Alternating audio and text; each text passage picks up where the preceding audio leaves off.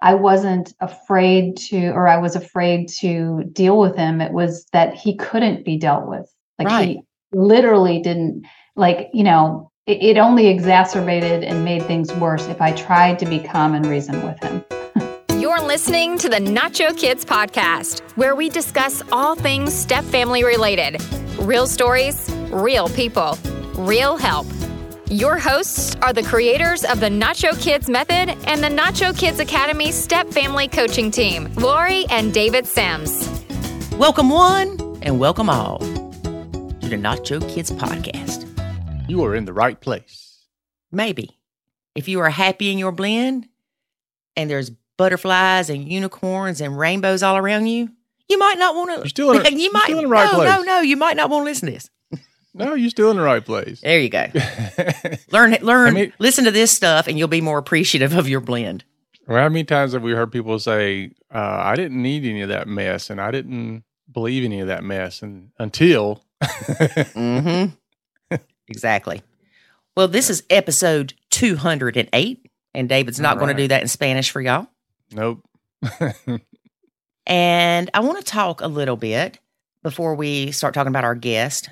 I want to talk about what we hear versus what they say. Okay.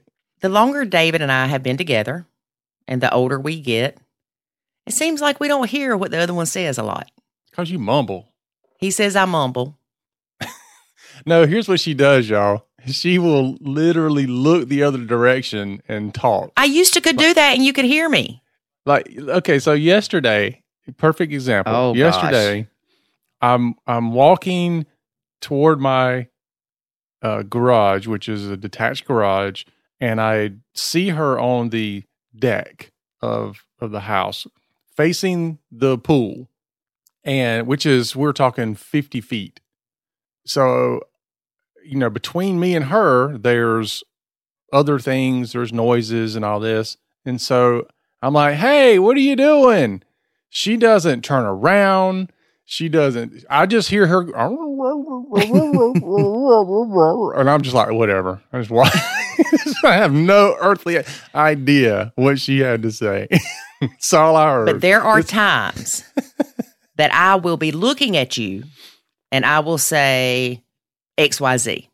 Then 45 seconds later, you say XYZ like it's the first time you've heard it. Maybe you're trying to implant stuff in my head. That's what you're trying to do. Subliminal messaging. So we all need to work on that. And the other thing that she does. Oh, gosh. I didn't know this was going to be a bash Lori day. I'm in a good mood today, David. Don't do this. So. Button pusher. I come down yesterday and, no, it was Sunday, I believe. So she wants me to help get supper ready, which I'm happy to do.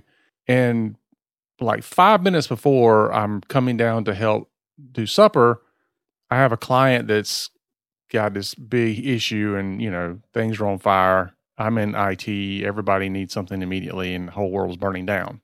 So I'm messaging back and forth between the client who has their hair on fire, my engineers who are trying to help said person with hair on fire, and Lori's talking to me.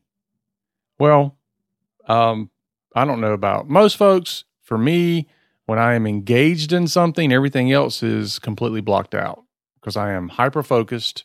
There's no such thing as multitasking. Hyper-focused on what's going on. And so she says, "Did you put bacon on that?" And I'm like, "I didn't know I was in charge of putting bacon on that." She goes, "I just told you." And I'm like, I'm in the middle of a crisis over here doing something different. And you're mad at me because I didn't hear you say you're in charge of bacon. I wasn't mad at you. You had cooked the bacon. Right. Sat it at the end of the table. Mm-hmm. I'm doing everything else. Mm-hmm. And you're on your phone. Crisis. The thing is, if you can't do what you said you were going to help do, then just say it. Just say, I'm in a crisis right now. Because honestly, David, I know our listeners are loving this, but honestly, David, you're on your phone a lot. I don't know if it's work related or it's always work related. Bull crap. And so I don't know if it's work related or if you're just chatting with somebody or what's going on. Because most of the time when I do talk to you, your face is in the phone. Because I'm working. You know, I don't scroll social media. Yes, you do. You send me all kind of crazy stuff. That's not social media. I send you news articles.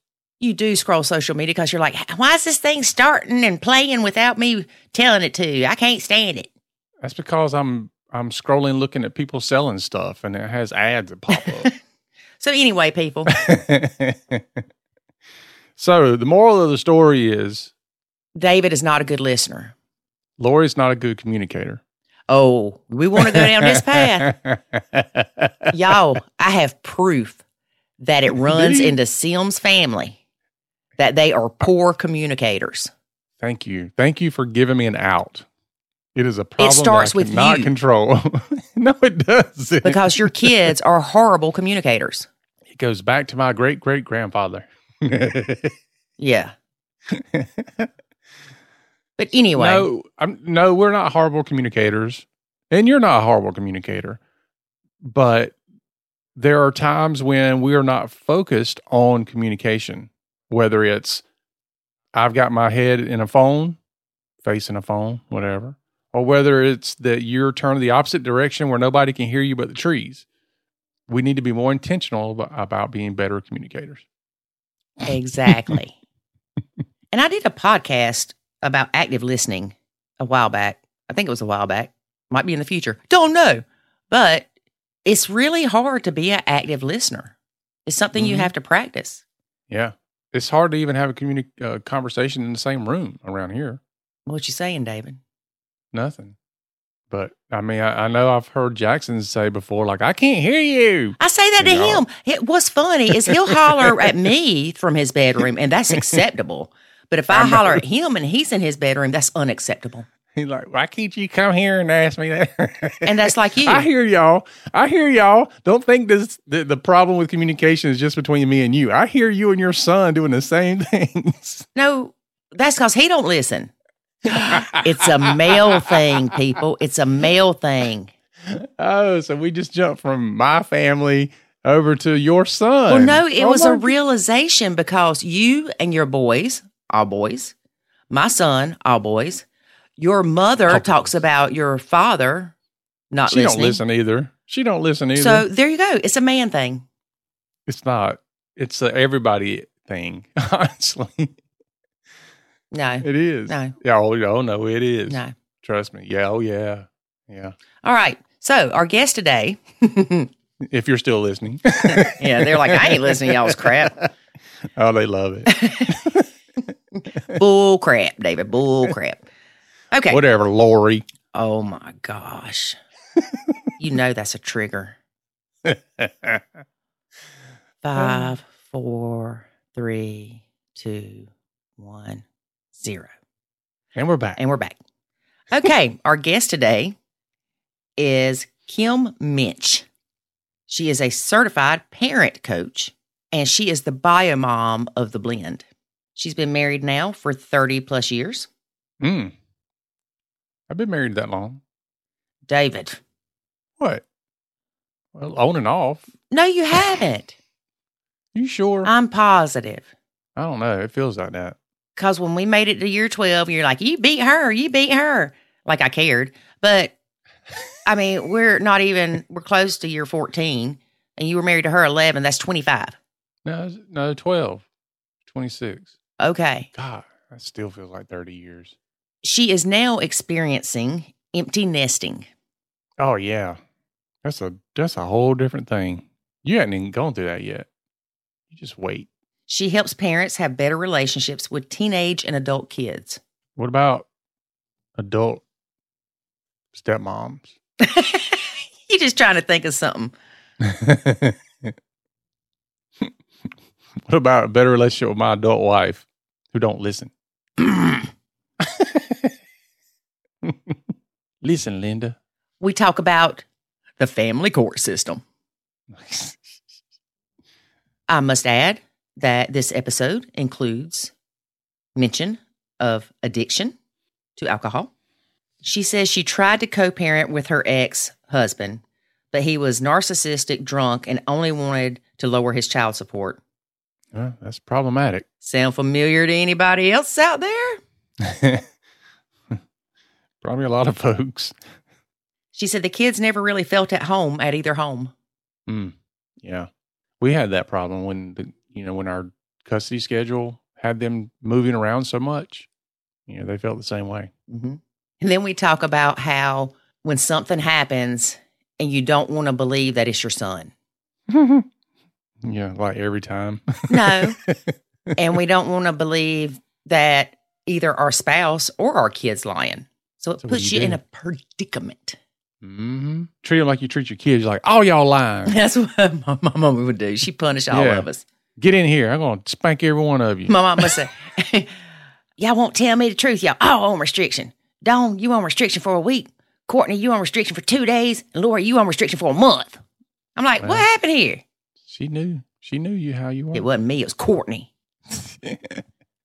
My mom would spank both of us, me and my sister. And I would be like, why are you spanking me? And she goes, because I'm sure I'll get the right one if I do that. We also talk about transition days. And it's very important that we discuss transition days. It's hard on everybody. Mm-hmm. Just the lead up to transition days. Yep. All right. I'm not going to tell you anything else. All right, cool. Let's do that thing that you don't do well and get to listening.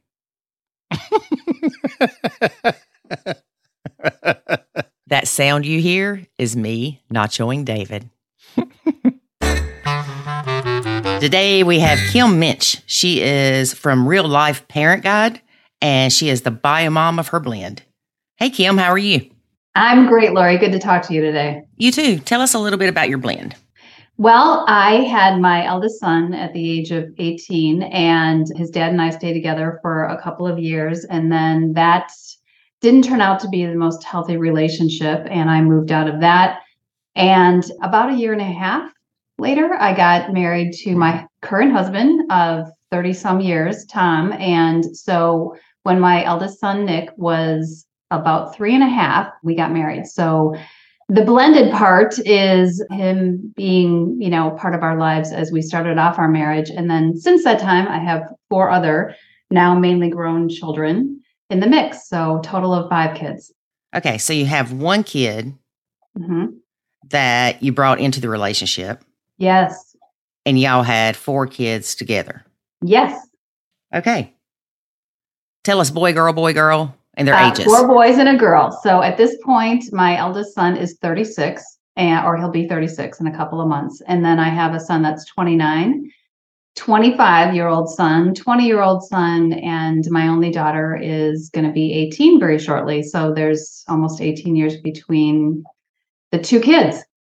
Wow. The oldest and youngest, yeah. So did you just have to keep trying to get that girl? I was done at 5, whether it was a boy or a girl, but I had always wanted a girl. So obviously I was super jazzed to know that I was going to be able to have that and actually it's been interesting, obviously, after 4 boys to be mothering a girl can be sometimes, very different than the boys. And it definitely keeps me on my toes. And I definitely wasn't the same mom at 18 with my first son that I was when I had my 5th and daughter at 36. myself. Oh, I can definitely see that. Yeah. it changes every time, doesn't it?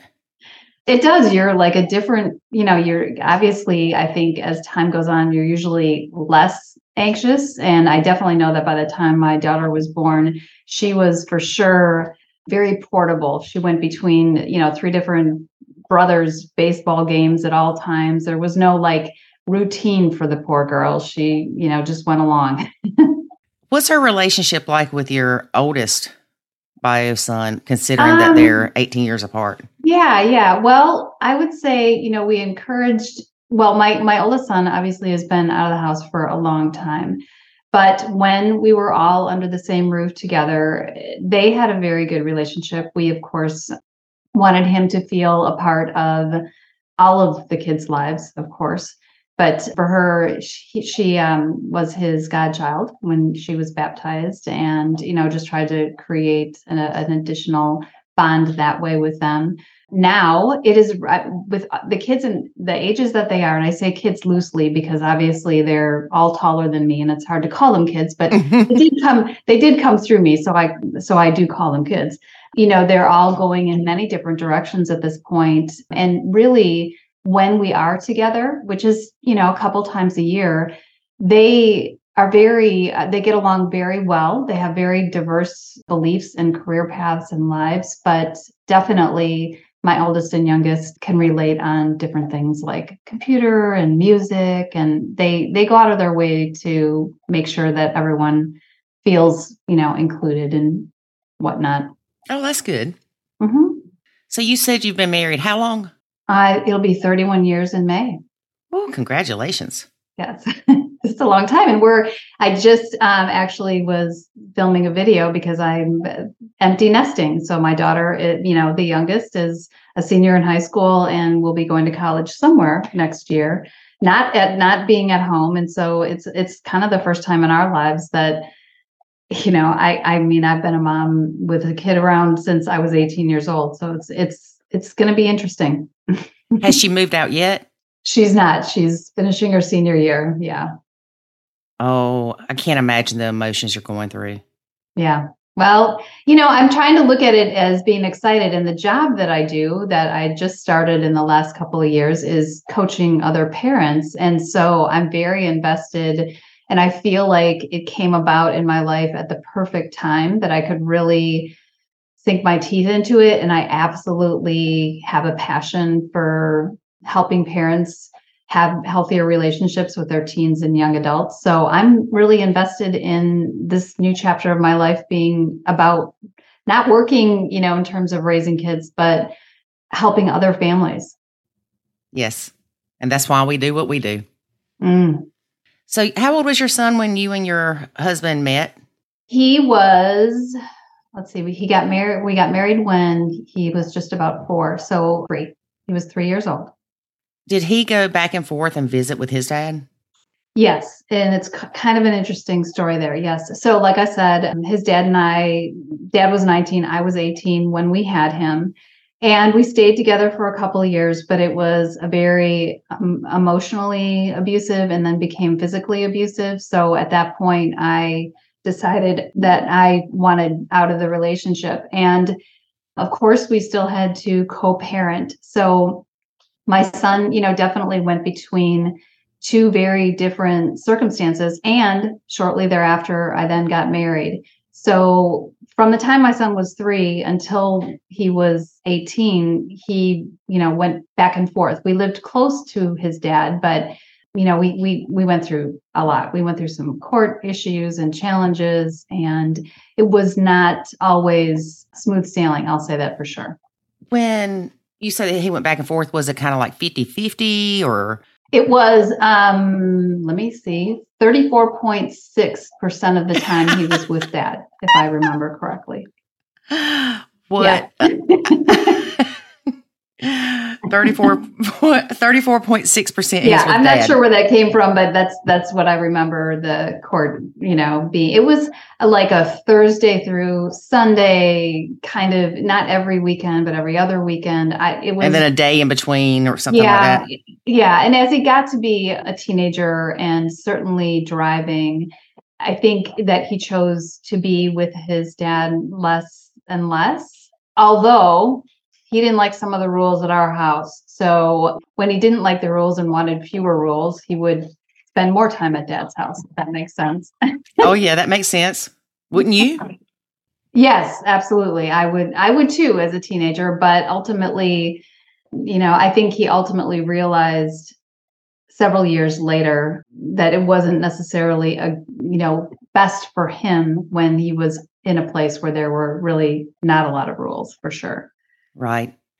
So does he, well, I want to go back to the court system. If you remember the court system, which I'm sure you do because it's fairly traumatic for most people. Yeah, I do remember it. Yeah. Tell us about what you experienced with the court system. Why did you go to court?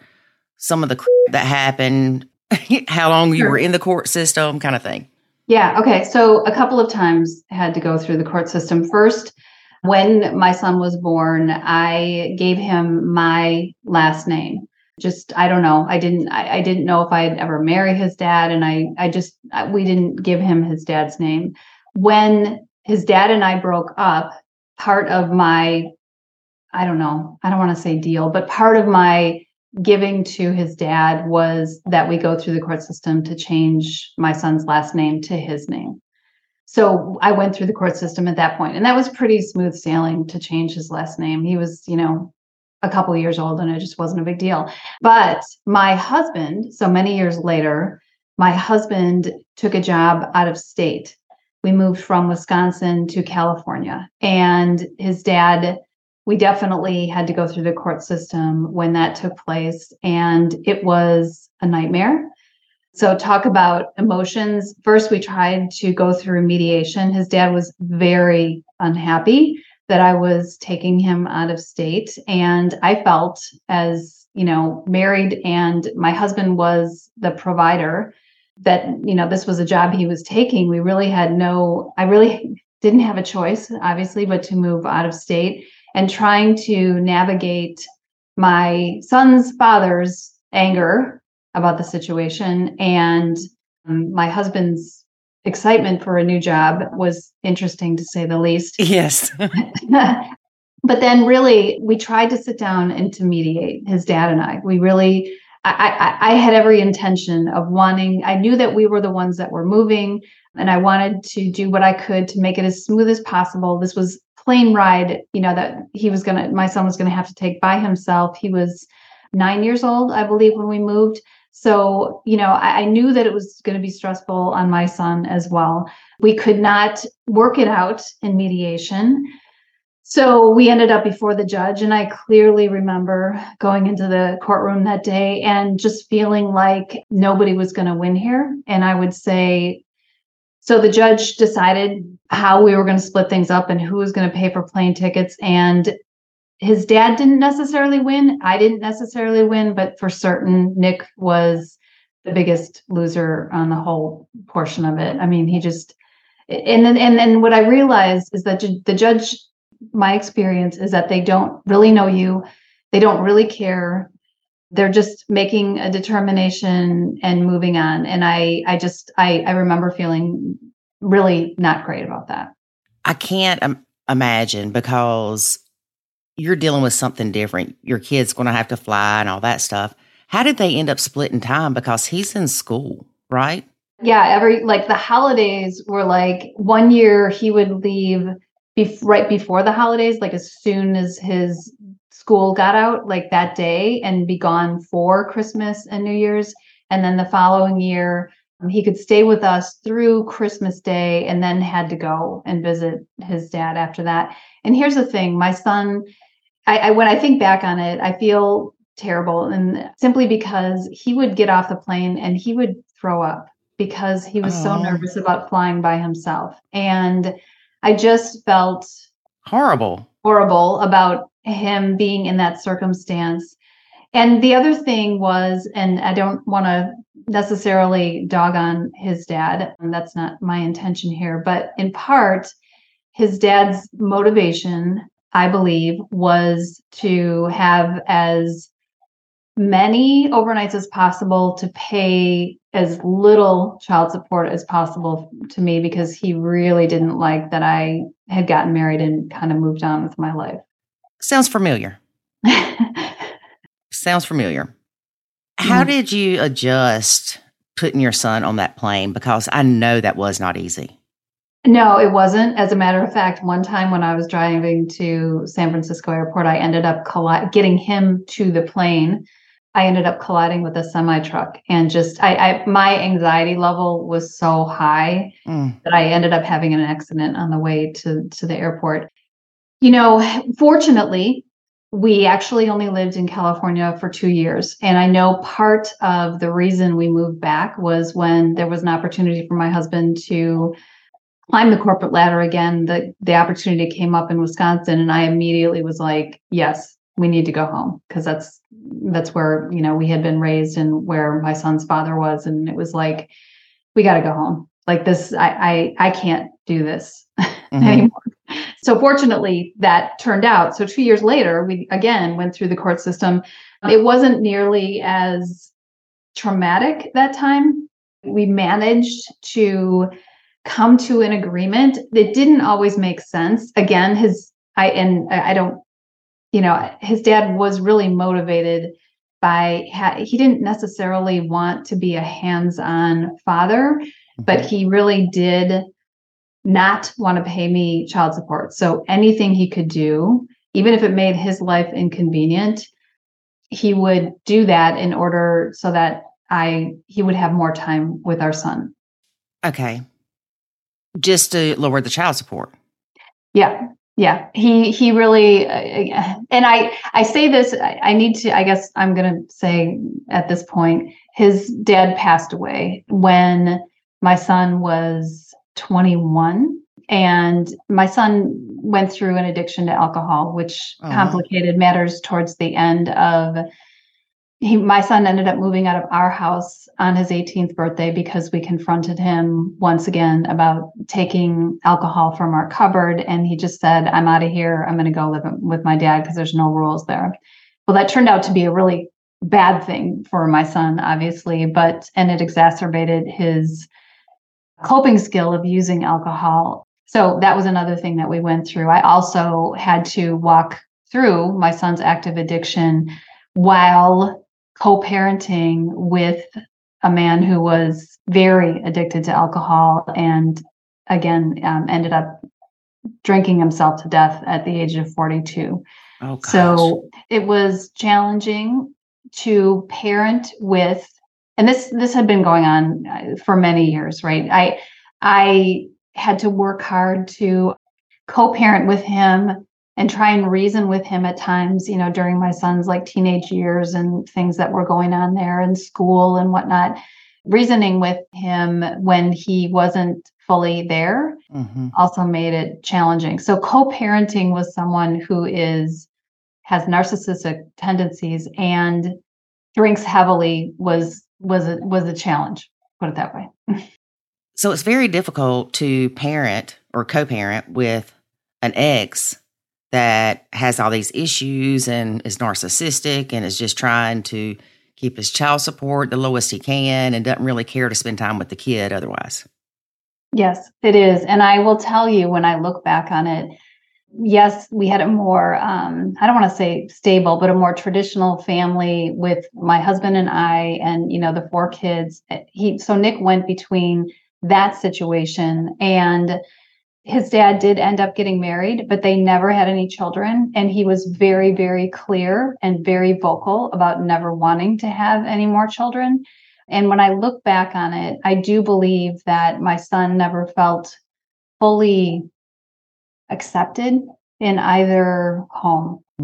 I think it was very difficult for him. And as a mom in the situation, I know that my husband is very type A, very hard driven. And Nick, I think in part because of, going back and forth and just his own personality, wasn't quite so driven, wasn't very school minded. And it caused a rift between my husband and my son. And so trying to navigate those teen years when, and at one point liquor was starting to disappear from our cabinet, also added another layer of challenge. It was very hard to be co-parenting with someone who's addicted to alcohol, has narcissistic traits, and then a husband who also has a very own ideas and opinions on how things should be going. So I felt very alone at times, for sure. For sure. And you can't co-parent with somebody like that. No, I really, to a minimum. I mean, once he got into high school, we would go to school conferences together, and he always reeked of alcohol. And I always made it very clear to the teachers that we were talking to that we weren't married. That just was, it was bad. It was bad. And I really kept it to a minimum as much as possible the older he got. And it wasn't because I wasn't afraid to, or I was afraid to deal with him. It was that he couldn't be dealt with. Like Right. he literally didn't, like, it only exacerbated and made things worse if I tried to be calm and reason with him. Yes, I get it. I get it. What issues did your now husband and your oldest son have? My son was very loyal to his father. I didn't find out until years later when my son went into treatment that the abuse, the emotional and physical abuse that I had experienced with his dad before I left him was then transferred onto my son. And I didn't learn about that. I didn't know about that until my son went to treatment and started confiding in what had happened to him. I think the issues between my husband and my son were really because of personality differences and expectations that my husband had of how my son, should do in school and be involved in sports and things. And my son just wasn't that maybe traditional boy type kid. Mm-hmm. He has wonderful strengths and talents, but school was not one of those things. And my husband was very driven on that. So that was something that, especially as middle school and high school progressed, really drove a wedge between the two of them. And then when the alcohol started going missing, that absolutely just irritated my husband. And when I think back on it, I was always the one. So this will probably make sense to some of your listeners as well. My husband would come to me and say, "There's alcohol missing." Mm-hmm. And I had a good relationship with my son. I thought I did anyway. He would come to me with friendship issues and girlfriend issues and whatnot. We talked, like we had a good relationship. And when my husband started coming to me with this, alcohol is missing deal, I was like, I thought that my husband was like making it up because it irritated him that I was as close as I was to my son. Obviously learned that that was not the case, that he was not lying about it, but it was me that confronted my son until, and this probably happened a couple of times before, on his 18th birthday, my husband directly confronted my son and they almost got into, a physical altercation until my son just said, "I'm out of here. I can't do this anymore." So wow, those were the challenges that went on. How did you feel? Well, you said you didn't want to believe what your son was saying. I mean, your husband was saying. Yes. Like he's yes. making it up. I did. I actually thought that he was jealous of the fact that Nick and I had a good rapport and relationship for some reason. I thought he was making it up. The bio parent feels they have to choose who's lying between the kid and their spouse or partner. Mm. And I too have been like, no, I don't think that he did that kind of thing. But I also notice in nuclear families, it happens because whether we like to say it or not or admit it, there are favorite children in nuclear families. Mm-hmm. So how did you feel when your husband would say anything negative about your son? Very defensive. Yeah, I would get very defensive immediately. And I think when it comes to the alcohol, I think part of it was I didn't want to believe. I mean, there was a denial factor for sure. Right. And I didn't know how to deal with it. It was my first teenager. And I just really didn't know how to deal with it. So it was easier in some respects to say he's got to be lying. He's just jealous of the relationship I have with my son, which really is immature when I look back on it. And obviously the way things played out, I came to get very clear on the fact that my son had an alcohol issue. And like you said, that just adds to the layer of complexity. Mm-hmm. How did your other kids, did they know that he had an alcohol issue, or they just all of a sudden, let's see, the oldest is how old, 7 years older? I mean, yeah, older than the next one. Yeah, there's like six years apart. So that we're almost had birthdays for some of them, which is why it's, but yeah. Yes, some of the other kids knew. So when my son went through this, when he went into treatment, he was 21.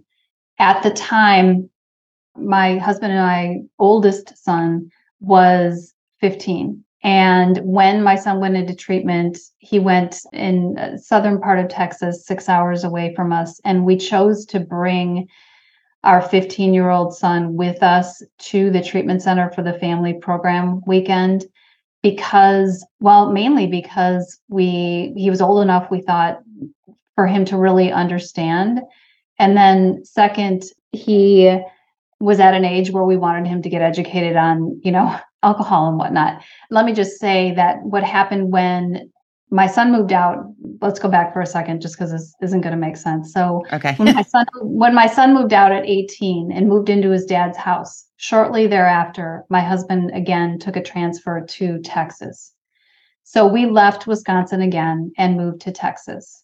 So my kids did not necessarily see Nick drinking because Nick was 1,200 miles away. So Okay. when I became very aware of Nick's drinking problem, I was trying to manage it 1,200 miles away from him, and also remain a present parent to the other 4 kids. So he was not right in our house at the time. Okay. That makes it a little easier. Yeah, sorry. That's okay. No, that makes much more sense. How did you feel? You said that your son's father got remarried at some point.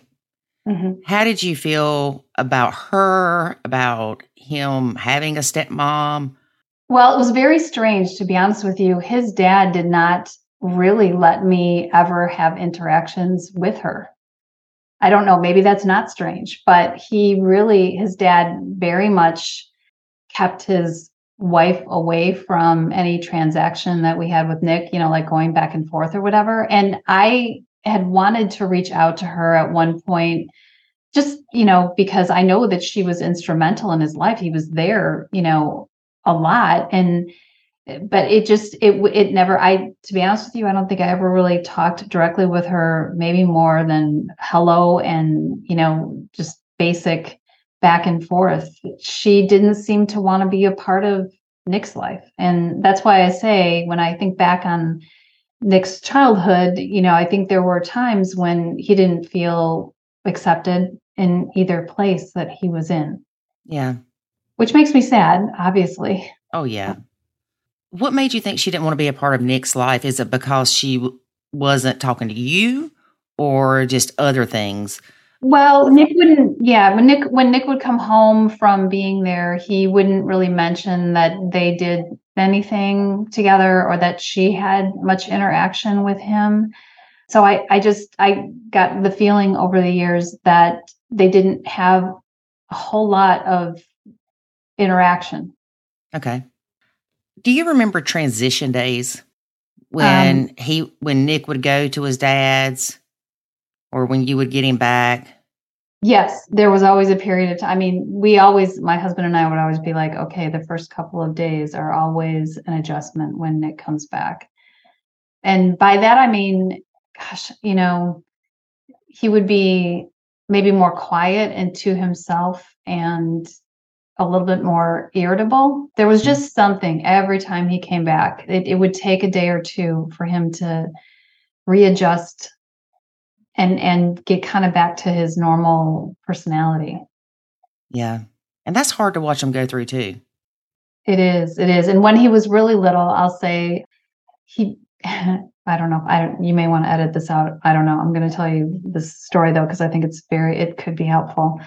So when my son was little and we first started going back and forth and having to trade off, my son went through a period of time when he really regressed with his potty training and would go many, many days without going poop.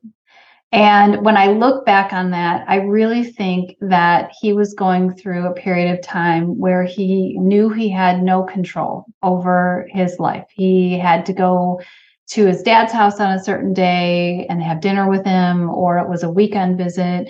And he just, I think in part, he was trying to control another part of his life that he had no control over where he was going or who he was going to be with. And so I think in part, he decided to unconsciously, bodily try and hold control over himself. Yeah. Someone recently asked me if he would do a podcast with me about his addiction. And I don't know that he would go that public, but he certainly knows that. And he wrote the foreword to my book. He's very behind me sharing how his addiction, affected him, and being a teen mom, how that affected me. So he's very behind me, but I don't know that he would be vocal. Right. You know what I mean? Yes. Yes. So tell us a little bit about what you do. I work with parents of 18 to 25-year-olds who are looking to create happier, healthier relationships with their teens and young adults by working on themselves. So it's not so much strategy, although that is a part of it. It's really more parents working on their emotional well-being and sometimes processing their own childhood experience and hurts, so that they can be more emotionally attuned to their teens and young adults. And I choose to work with this age group simply because I don't think there's enough support and encouragement for parents of older kids. And I think they need it. And because I jumped onto TikTok in 2021, and that's what kept coming at me. And I think it has to do with, of course, my personal story and the fact that my kids are older at this point. Yeah. Girl, I cannot do TikTok. I'm trying. I don't like being on camera. I don't like pictures taken. I just don't. And everybody's like, you got to get on TikTok. You got to show your face. I don't want to.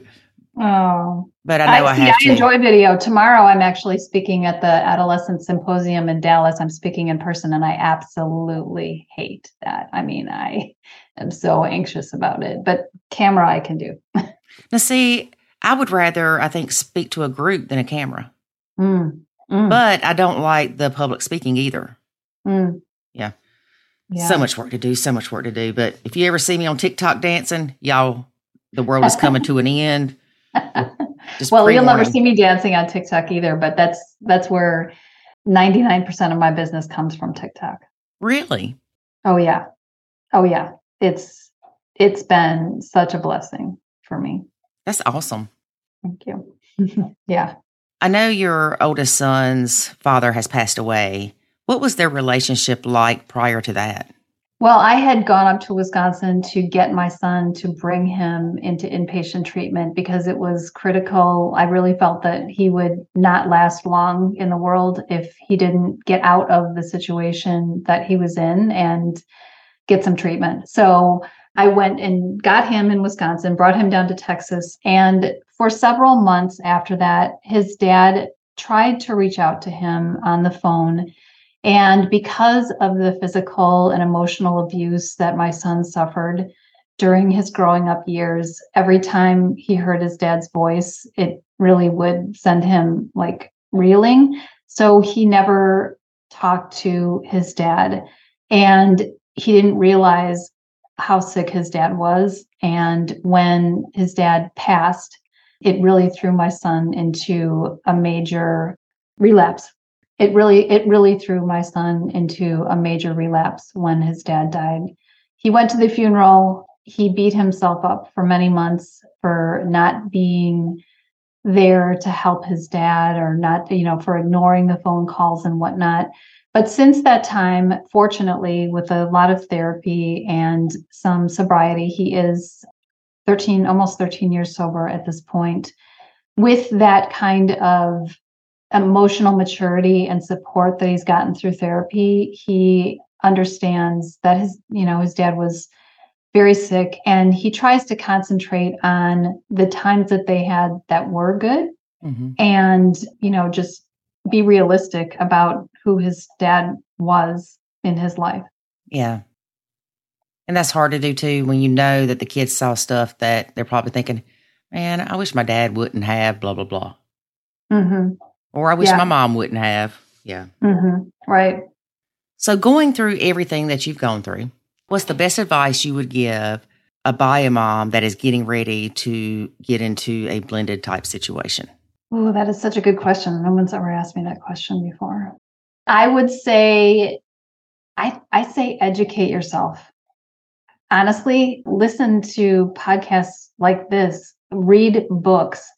I think I just didn't know what I didn't know. And I think when you educate yourselves on anything related to our kids, but this in particular, to be able to have some frame of reference and some education behind blended families and kids going back and forth, and it kind of, I don't want to say normalizes it, but you will be less anxious because you kind of know what to expect. And I think part of my issue was I didn't know anything about, blending a family, and I was really relying on myself to figure it out. And I think there's a lot of good resources now. So don't be afraid to get help, and don't be afraid to educate yourself.